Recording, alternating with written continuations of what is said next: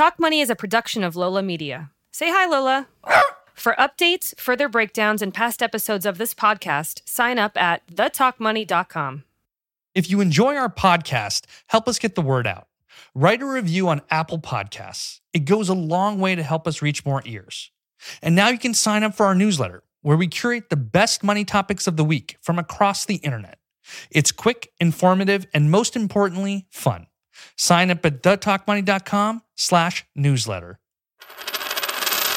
Hey everyone, Mesh here. On today's episode, we're turning our attention to an industry that has flourished throughout the pandemic. Turns out a captive audience stuck at home is good for some. Hello you guys, it is Charlie and welcome back to my YouTube channel. Hello guys, it's me, Nikki. Hello, welcome back. Hi sisters, James Charles here and welcome back to my YouTube channel. Content creators exist in many forms. YouTubers, TikTokers, Twitch streamers, online educators.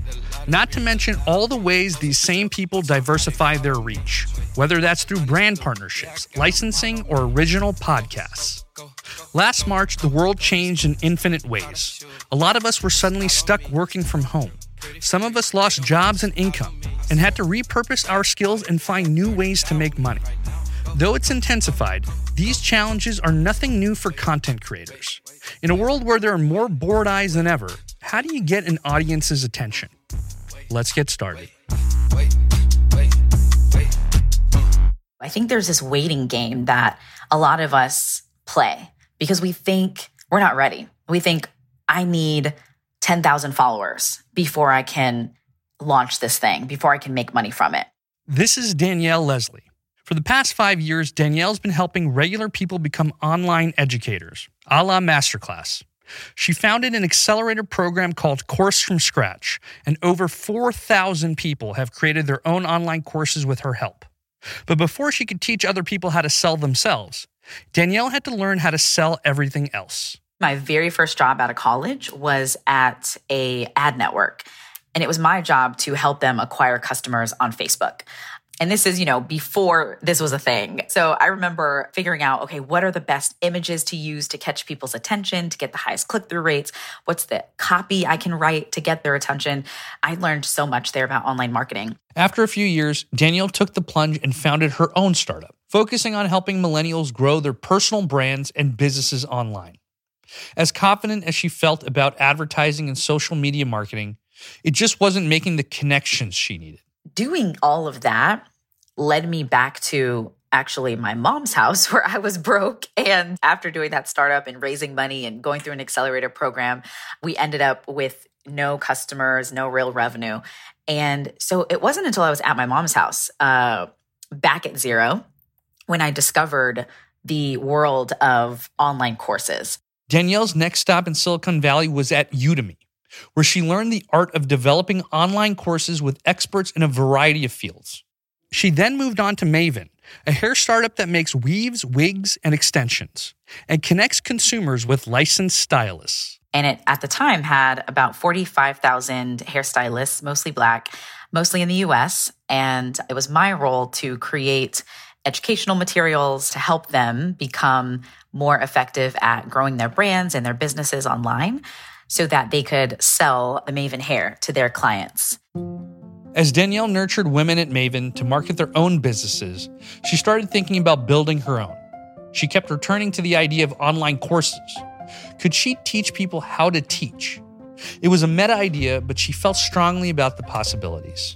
The first big lesson I got was that everyone really has something that they can create an online course around. I just got to see so many different people, from working with a singer and seeing her turn her passion for singing on Broadway into a program that could do multiple six figures a year, when so many people think, oh, you can go to YouTube and get this for free, to a yoga teacher who taught teachers how to teach their students yoga.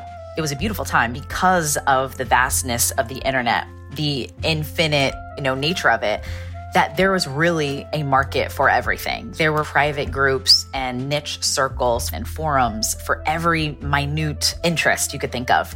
Danielle saw an untapped market.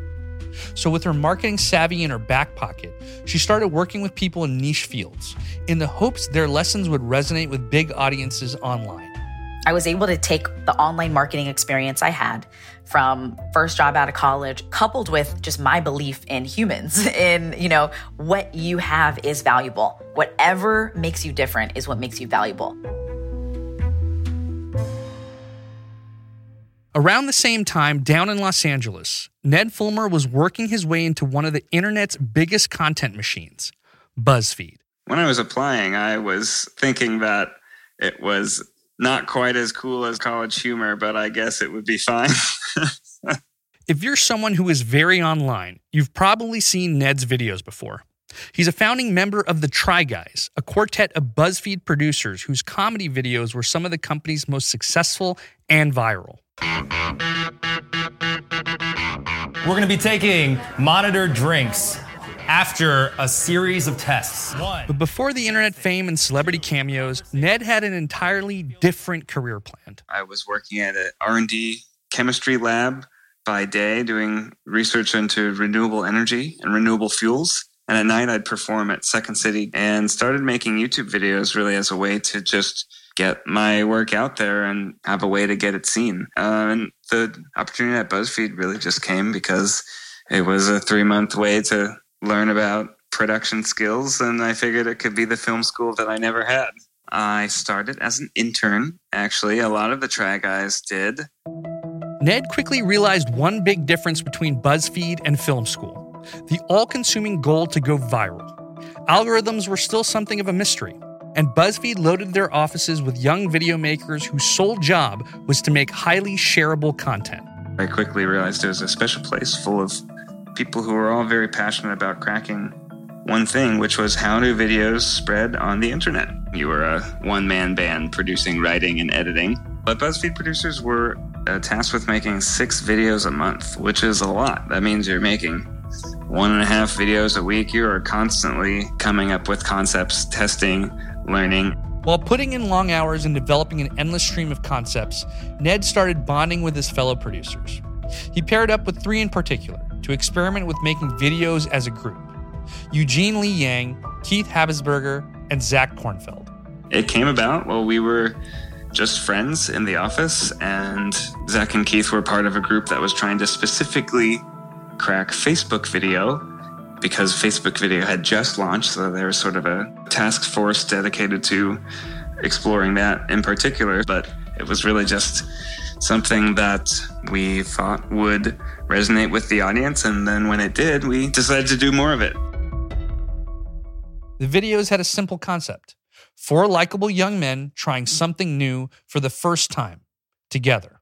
Today we're trying heels. We are going to be going through the gauntlet. The high heels gauntlet. Going to dinner, we're going to bars, and we're going dancing. And we're going to wear heels the whole time. Sometimes our supervisors did not want to have 4 people working on one video because it was a kind of a quantity over quality approach. But our videos got longer and longer and more complicated and thought out. We did multi-part series at a time when nobody else at BuzzFeed was doing that. And I think as a result, the audience started to really have a following for us specifically. By 2018, the Try Guys videos were getting nearly 10 million views on YouTube. BuzzFeed provided them with a steady income, benefits, resources for their productions, but they also owned all the content they were producing. And that was something that Ned and the guys wanted to change. Ned wasn't the only content creator growing up in the BuzzFeed ecosystem. On the other side of the country, a young journalist named Alex Kantrowitz was trying to jumpstart his career. As a kid, he knew he wanted to be a reporter. He'd started a hyper-local newspaper for the block where he lived with his parents. I mean, looking back, it's kind of hilarious. It was definitely an if it bleeds, it leads type of newspaper. Like there was a carbon monoxide incident and I went over and I got the story and then wrote it up. And that's sort of how I got my start in reporting. Alex turned to less sensationalist journalism as he got older. After college, he spent a few years working in marketing and started contributing to Forbes as a tech writer. He made his way to Ad Age, where he reported on the nuts and bolts of the ad tech industry. But as he watched the tech world change through his own interviews and articles, he made a decision. When there's a big industry shift that's going to happen, you typically see the money move first and then the press catch on.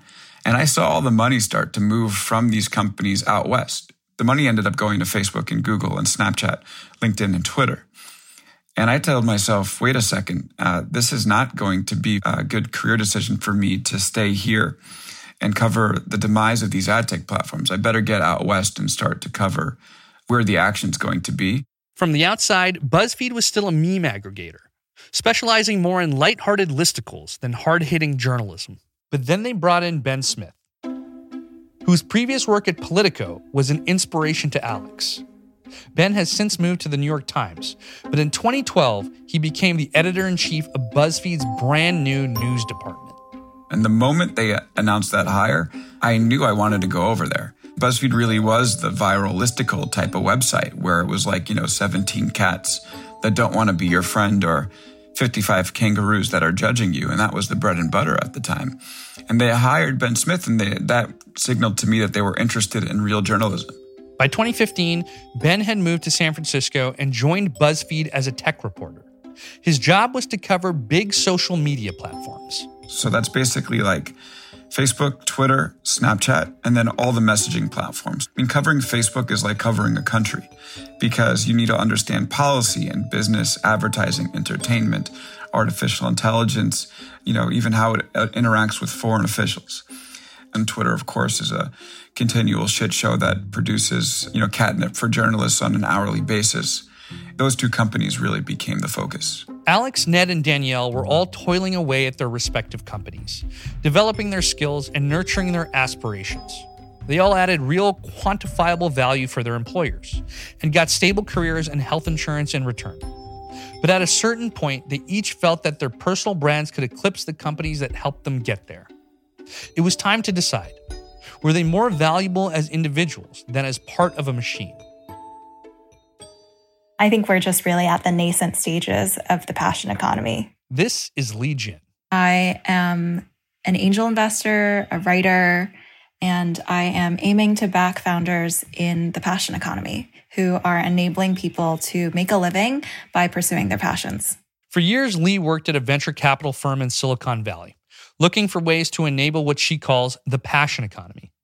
The way we work has changed, sometimes generationally. And she's not the only person to recognize that. Journalist Adam Davidson wrote a whole book on the passion economy in 2020. The idea behind this new way of working lies with individuality. The more different you are, the more value you have to offer a paying public. Li sees this as a direct response to the gig economy we've become so familiar with in the past decade. Examples of companies in the gig economy would be names like Uber, Lyft, Instacart, DoorDash, etc. These marketplaces all tried to really drive towards convenience, simplicity, liquidity in the marketplace. In order to do that, they make their workers as interchangeable as possible. They're not employees, but rather contractors without benefits or job security. The goal of the gig economy is to provide fast, easy services with a faceless workforce. So, for instance, when you're requesting a ride on Uber, you don't even know the driver that you're going to be matched with. All of the drivers get bucketed into these standard service levels, and you just request one and someone shows up. And that experience is great at providing a very simple experience for the consumer. But on the flip side, the worker often feels commoditized, and they also didn't have any autonomy in deciding the type of work that they were doing. The gig economy hasn't gone away. But as the internet makes it easier and easier to share things widely, another framework has emerged for earning a living, which is new platforms that actually accentuate the individuality of the worker. So rather than treating every worker as completely interchangeable with each other, these are platforms that actually acknowledge that the consumer wants to know who they're connecting with. And in many cases, they're purchasing something expressly because of the individual who is creating it. This isn't a new concept. Artists and creators have existed since the dawn of time. They're just online now, because that's how they can market themselves and their work to the masses. The passion economy might be a modern approach to the old ways of supporting artists, in a society that historically tends to undervalue them. In the Renaissance, artists like Raphael and Leonardo da Vinci were creatively independent, but made their livings through commissions and patronage from wealthy families. I was 20 when I opened my own studio. Eventually, I did get a commission, an altarpiece, an adoration of the Magi. Artists during the Renaissance were able to make a living and a name for themselves by working for powerful and respected political figures. Take the Medici family, a clan of patrons who played a huge role in Florence's identity as the artistic capital of Europe. But for all the inspiration that flowed freely through the Italian streets, the actual art wasn't open to the public. Private collections were viewable if you were a friend of the elite, but art museums weren't accessible for regular people until the 1700s. Compared to the patron economy of yesteryear, the passion economy is democratic and universal. It's evolved from patron to Patreon. There's an endless stream of online content, already too much to watch in one lifetime. We're living through the internet's idea of a renaissance. Now, we can all be Medicis. Back in 2018, BuzzFeed was thriving. It earned over $100 million in revenue that year alone. Ned Fulmer and the rest of the Try Guys started to consider what that meant for their own worth. Any sort of company profits were somewhat disassociated from views in my mind. And as I worked there for longer and did more of the branded content, I kind of grew to realize just how profitable of an enterprise it was. And that kind of led to our decision calculus as to whether we should stay or try and strike out on our own. It's a big decision to quit a job. It's an even bigger decision to bank on the strength of your own brand, not knowing whether you'll succeed wildly or fail miserably. There are a couple of different factors, and it certainly wasn't an easy decision since my wife was about to have our first child. So we, in 2016, signed 2-year contracts that were very exclusive, and we were very committed to BuzzFeed during that time. So first factor was all of our contracts are going to be up at the same time. What are we going to do next? The second factor was we were seeing the significant dollar amounts that our videos were being valued at and realized that our value was far more than our salaries were at that point. And then the third factor was we noticed that our videos were in some ways propping up the larger company and channel rather than the other way around, where we would see, our video got 3 million views, and then the one that comes out right after it only got 150,000 or something like that. So maybe there's something to the idea that we can draw our audience in regardless of having the support of a larger company. One of the most important things for Ned and the guys was to keep their intellectual property, or IP for short. The double-edged sword of creating content for a company is that while you get a bigger platform for your work, you also don't own any of it. There's something to be said where the individual creator has the ability to go off and do something on their own that's not branded, and it will probably be successful, but it will be better if it were still called the thing that everyone knows them. After 5 years at BuzzFeed, the Try Guys brand had a loyal following. They were able to negotiate buying back their IP on their way out. And in doing so, they kept their fan base and the brand they'd built intact. So I think it was really, in this case, a win-win. Danielle's path to an independent career didn't require finagling IP or escaping a contract with a branded team. As she worked within the Udemy structure, building online courses the Udemy way, she was tuning into life coaches and lectures from people like Brendan Burchard, an influencer and coach to the rich and famous.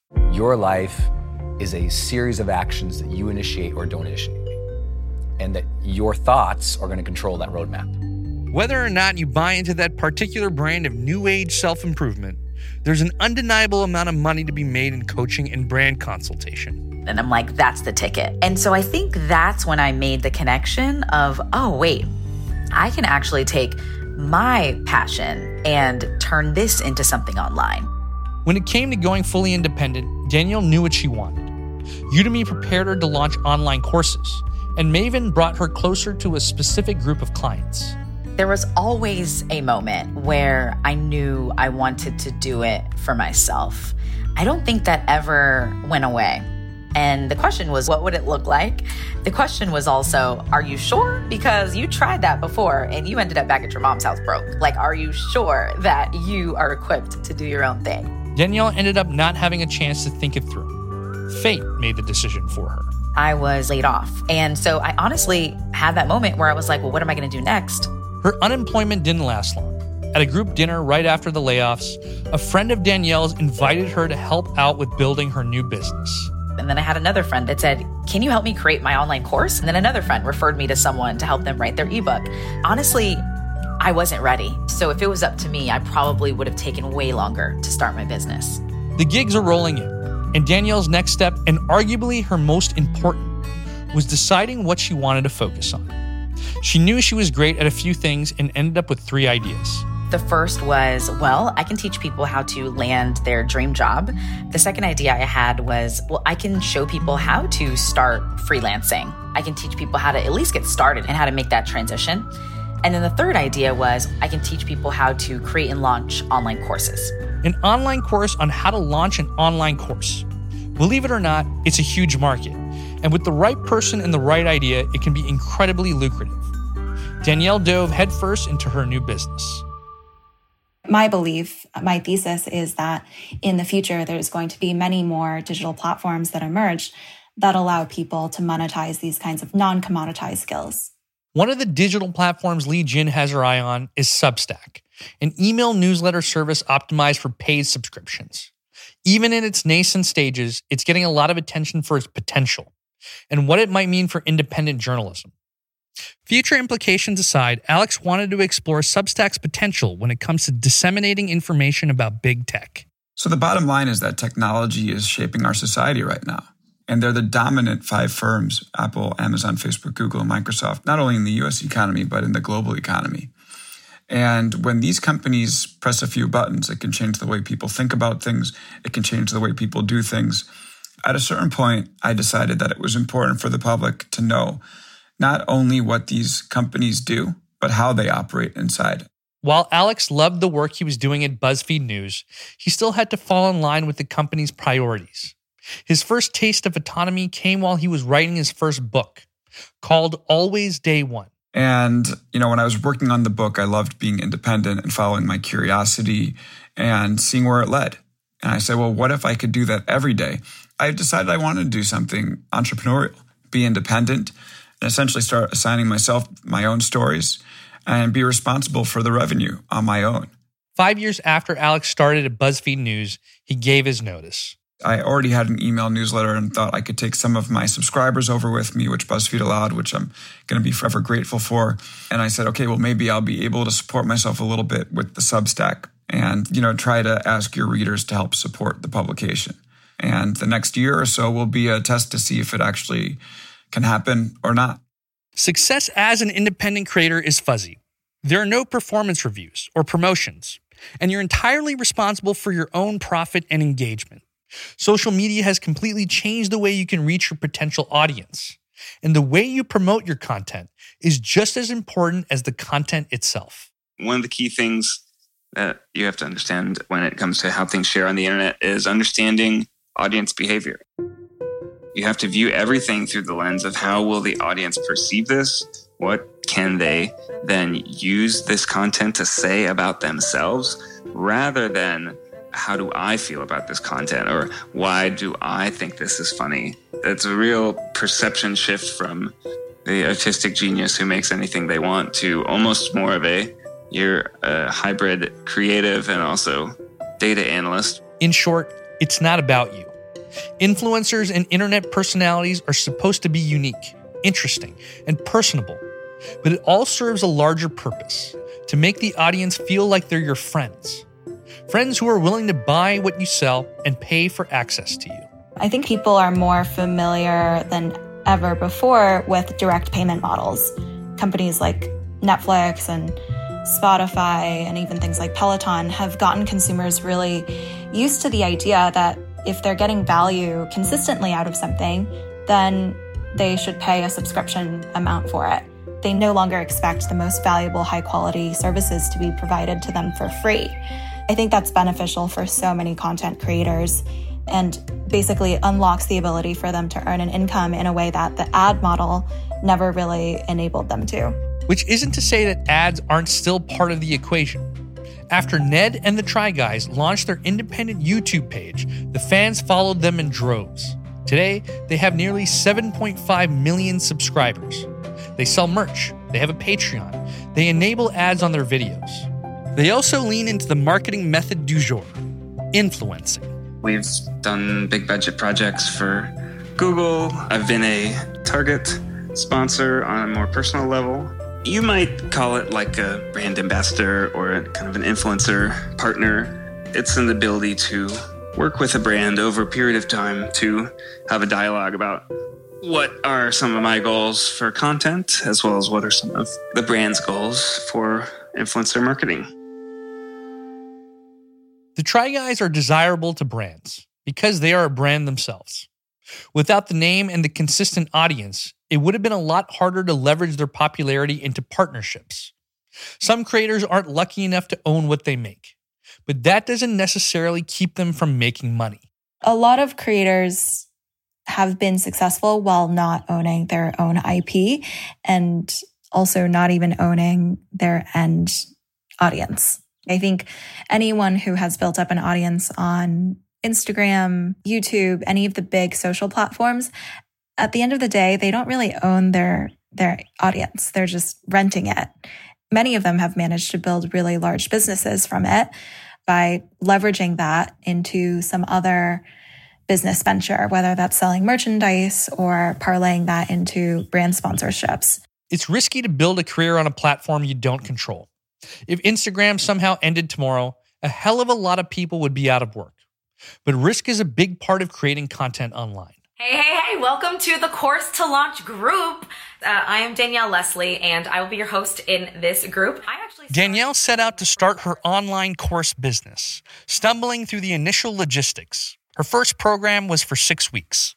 And I priced it at $1,000, which was a total accident. Like at that point, I had done webinars, I'd built my email list, I'd gotten affiliates, and I had 0 sales. And so getting on the phone with this woman who found me in a Facebook group, she said, "How much is it?" And I was like, $1,000? And I just made it up. And I was like, it's 6 weeks. But through that program, I got to work with a singer.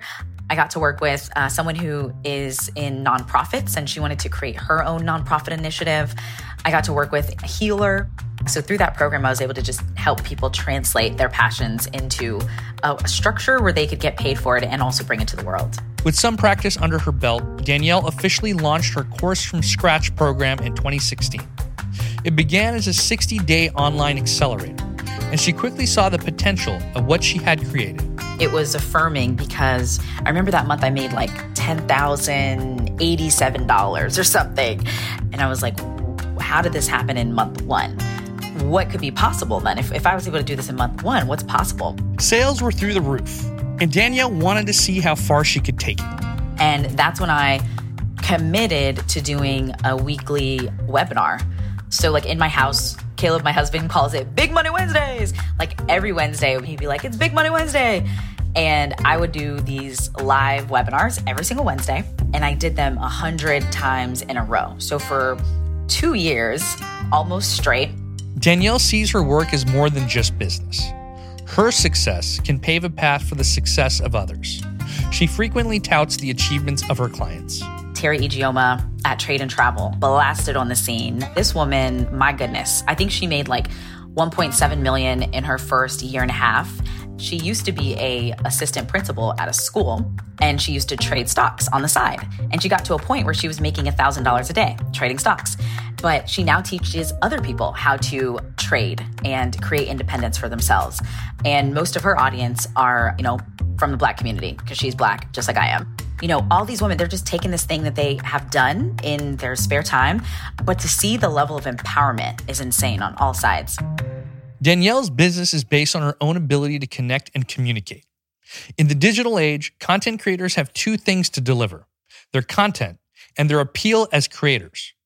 More important than being talented is being liked. I think personality is the key driver of success for a lot of people in the passion economy. I think if you look on Twitch or if you look on TikTok, there's a lot of really skilled, talented people who are really good at video games or really good at dancing or whatever skill they're showcasing. And they've built an audience by being really good at their craft. And then there's lots of folks who maybe are slightly more mediocre, but they just have a really engaging personality. And I think that recipe works well. Whether it's talent or charisma or boundless energy to promote yourself, some combination of the three is essential for digital attention. If you have that spark to light the fire, the next steps are purely practical. Where do you want to live on the internet?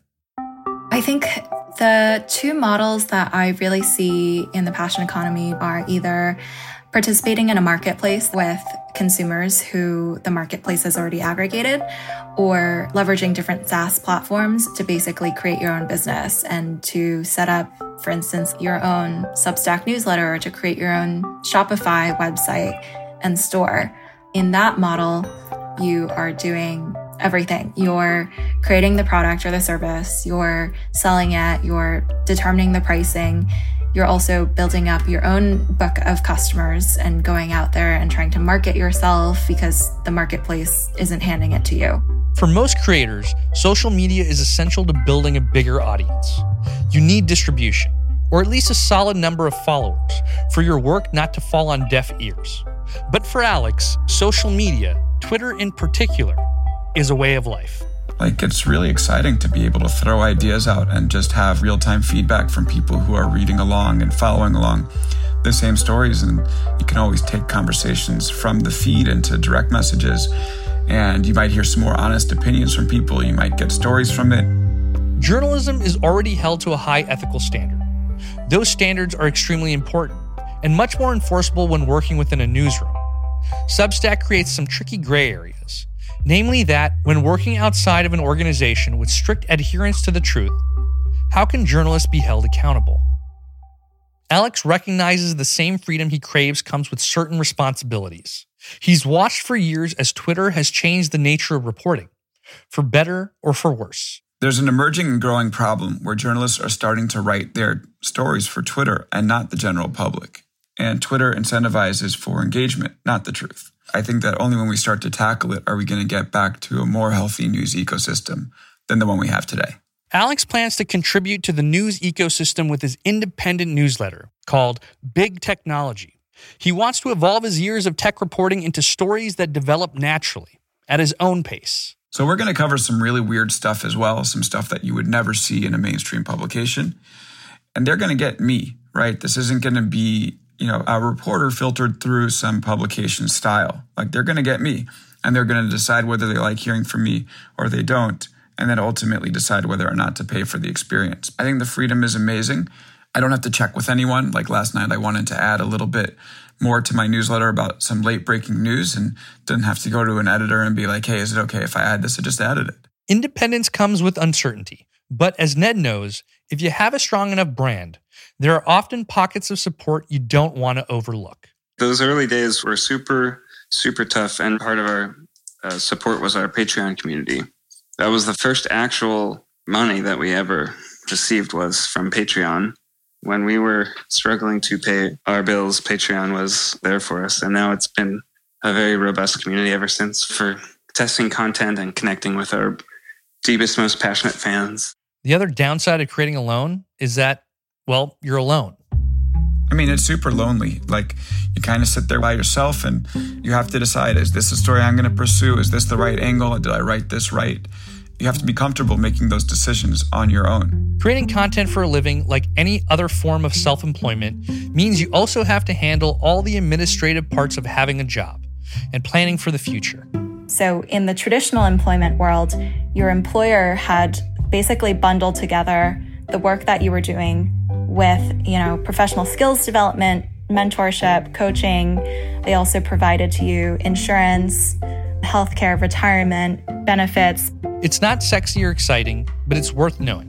All your favorite internet personalities are pricing their own insurance plans and setting up self-employment IRAs. They're also probably more business savvy than their fun personas let on. If you want to do something like this, you really have to want to run a business, right? You're going to want to have to figure out how to get lawyers to look at your stuff when they need a review. You're going to want to figure out how to make it work from the dollars and cents side. You're going to want to figure out distribution if that's something that's important to you. I mean, I do all the numbers, baby. I think my background in sciences mixed with creativity type of mindset made me gravitate towards all the traditional business roles, which I love doing. And it's been very exciting to think about not only how do we make great stuff, but how do we grow our business? And then how does growing our business enable us to make even more great and exciting stuff? Ned and the Try Guys have been able to maximize their opportunities, all thanks to the brand they've built over the past 8 years. Now, their work is so much more than just videos on YouTube. So in the first year, we started working on a book, which launched as the #1 New York Times bestseller. We went on a worldwide live tour, making a comedy music extravaganza. We launched a store with merch products. I think one of the reasons that you need to diversify as a content creator is platform revenue can be very inconsistent. It can fluctuate based on views or based on CPMs. It's a really tenuous position to be in if you're solely dedicated to one platform or another as your main way of supporting your business operations. I don't think anyone out there would say that they really love YouTube pre-roll or mid-roll ads. Even with all their sources of revenue, the Try Guys still hit a wall when the pandemic began. While most people were working from home for the first time, Ned and Danielle and Alex too were all used to making their own schedules and presenting themselves online. But for Ned, his production team had expanded so greatly that their new limitations took some getting used to. We're 4 guys, but then we're also a team of 12 plus people who are all collaborators and all like to bounce things off of each other. So I think it has been fairly isolating for all of us. And we've attempted to do Zoom brainstorms and happy hours to continue to foster a sense of community, but it's been tough in that sense. We like doing bigger things. We like doing big productions with multiple cameras, extended pre-production and quarantine. We are filming things on our cell phones in our kitchen, just by ourselves, which is different. Different, but not necessarily worse. From a video performance standard, some of our cell phone videos are doing just as well as our other ones. So maybe that's on us to reassess what we invest our time into. There's certainly more uncertainty when it comes to our revenue picture. While creators try to manage the uncertainty and get creative with their output, they have to rely on the audiences they've managed to build so far. As Lee Jin points out, the gig economy, for all its flaws, at least offered a built-in consumer base.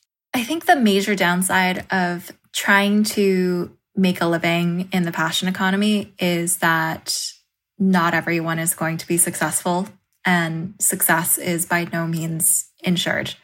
Like, it's sort of load balanced, where if a driver didn't have a passenger, the platform would match them with the next available passenger, and so on and so forth. And so it sort of created this level playing field where any driver could make money as long as they kept driving. That isn't as clear, and I don't think there is a standard recipe for success in the passion economy.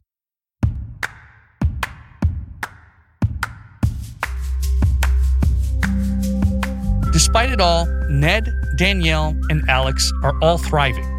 As much as thriving is possible in our current climate. Content creators do what they love, but when your work and your passion are the same thing, you're never truly off the clock. So I'm doing the paid newsletter, I'm doing the podcast, I'm doing the syndication. Ultimately, what I'm doing is throwing a lot of stuff against the wall and seeing what sticks. And I'd love to be able to have diversified, repeatable revenue. So I'm just trying everything. And if something catches on, that's going to be amazing.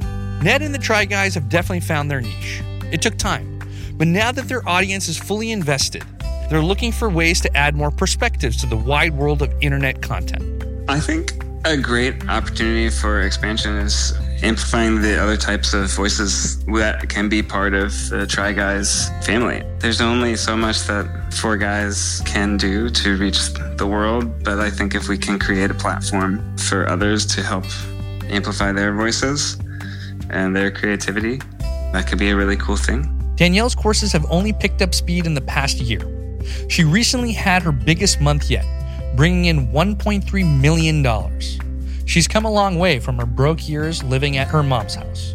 Yeah, I mean, well, first, my mom is creating her own course. That's definitely what she's been working on the past couple of months, which is really awesome. But she's really proud of me. And yeah, I think right now she's really proud and really excited about what's to come next. The chaos of the pandemic might be leading us into a golden age of internet content. Whether it's educational, entertaining, or entrepreneurial, side hustles might become full-time projects. Normal life is no longer possible, so wild dreams might finally seem within reach. My core belief is that humans have always had an innate desire to make a living doing what we're passionate about and to leverage our creativity and imagination in our work. So I expect millions more people to be participating in the passion economy in the future. And I think COVID actually accelerates that because so many people are reevaluating how they earn an income and what they do for work. We're going to see many more people shift to trying to create their own independent businesses and do what it is that they're passionate about and turn it into their career. There's certainly no shortage of content online. The old IFC show, Portlandia, joked about our national obsession with videos and podcasts 5 years ago, and is just as relevant today. He's really good. And I'm such a sucker for content. But having a glut of options isn't always a bad thing. There's something for everyone, no matter how niche. If you want to see hundreds of opera duets on TikTok, they're only a quick search away. And if you somehow can't find what you're looking for, you can absolutely create it yourself. Why not? We're all just suckers for content.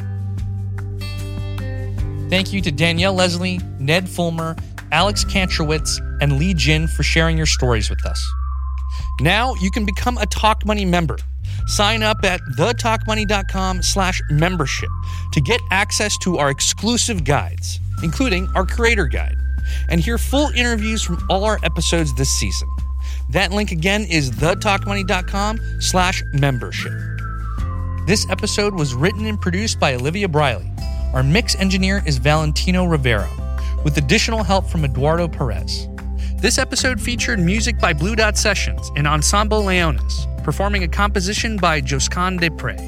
We appreciate you sharing this with your friends, and of course, subscribing to us on Apple, Spotify, or wherever you choose to listen. Until next time.